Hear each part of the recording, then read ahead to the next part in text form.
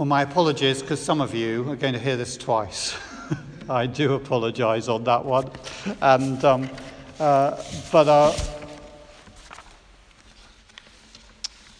three things about this passage from Matthew chapter 9, verses 35 to chapter 10, verse 8. It's about the kingdom of God. Matthew 9:35, Jesus went about proclaiming the good news of the kingdom. Matthew chapter 10, verse 7, Jesus gives instructions to his disciples, proclaim the good news, the kingdom of heaven has come near.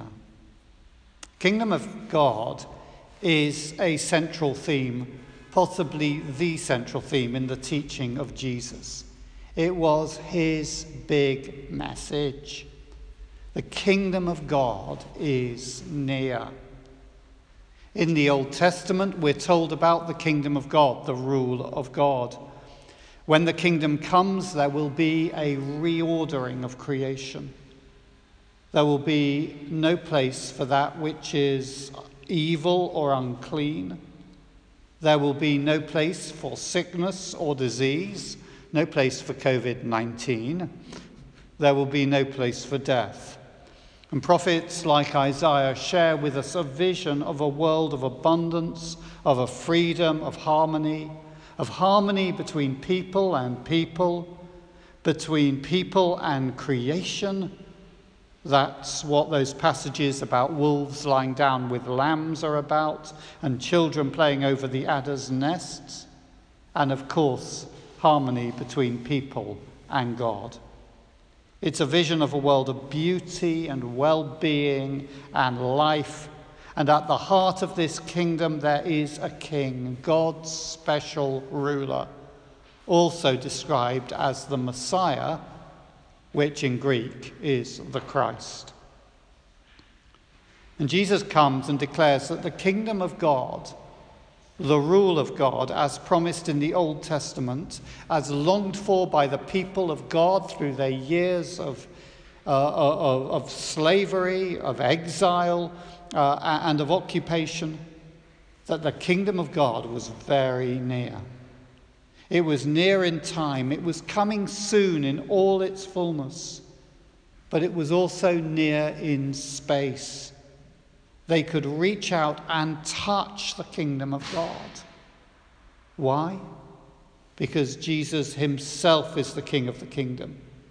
He is the Messiah, the Christ. He is the presence of the kingdom. And he is there. He is with them. And so here we see him proclaiming the kingdom and also doing kingdom stuff, kingdom acts. He is the presence of the kingdom. So he cures every disease and every sickness. And then secondly, it's about the compassion of the king.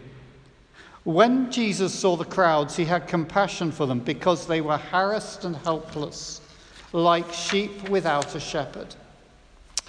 You will realize, so especially in view of the events this last 2 weeks or so, that the word HARASS has two different meanings, and it depends all on stress, harass and harass. Stress is important, to harass. Well, we hear a great deal about that today, racial or sexual harassment.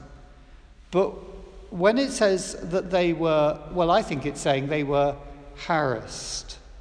It's not speaking about harassment. It's more about being pressed in. I looked up the Greek on this one, and it's not particularly helpful here, but so I asked my walking dictionary, Alison, what it means to be harassed.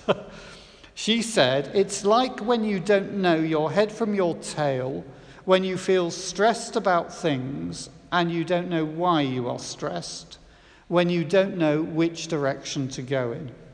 That seemed to me to be a pretty good description of where many of us are at much of the time. Jesus sees our weakness, our confusion, our fear, our defenselessness. He sees how we turn to whatever little god, little idol promises at that time to rescue us, whether it's shopping or technology or medicine or moving to another city or country or a political leader or cosmetic surgery or a drug or alcohol. And when we follow those things, Jesus doesn't despise us or look down upon us. He does not say, well, they've rejected God and they've made such a mess of their lives and they deserve it. Instead, he has deep compassion for us.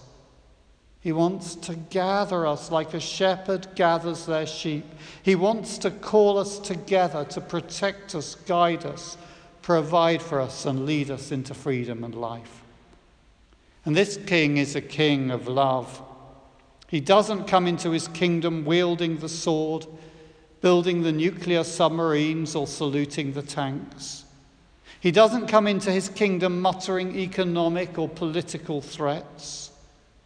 Do we really think that those are the things that are going to give west or east, north or south, peace or security? There's only one way that he spreads his kingdom, and that's through his love. His words flow from his love. His acts flow from his love. Twice Jesus speaks about the people being like sheep without a shepherd. He talks about the lost sheep of the children of Israel. In our world, sheep give their lives for their shepherds. The shepherd cares for them, but ultimately the sheep are there for slaughter. They're bred in order to be killed so that the shepherd can live. But in God's world, it's different. With Jesus, the true shepherd gives his life for his sheep. Romans 5:8, which Mike read, God proves his love for us in that while we were still sinners, Christ died for us. And thirdly, this is about the hope of being citizens of the kingdom. Jesus calls us to become part of his kingdom. To do that, we hear that by hearing his call and receiving him as our king. When Jesus gives the 12 the charge to preach the kingdom, and when he gives them authority over unclean spirits and to cure every disease and sickness, he is giving that command and charge to the whole church, not to each of us as individuals, but to all of us together.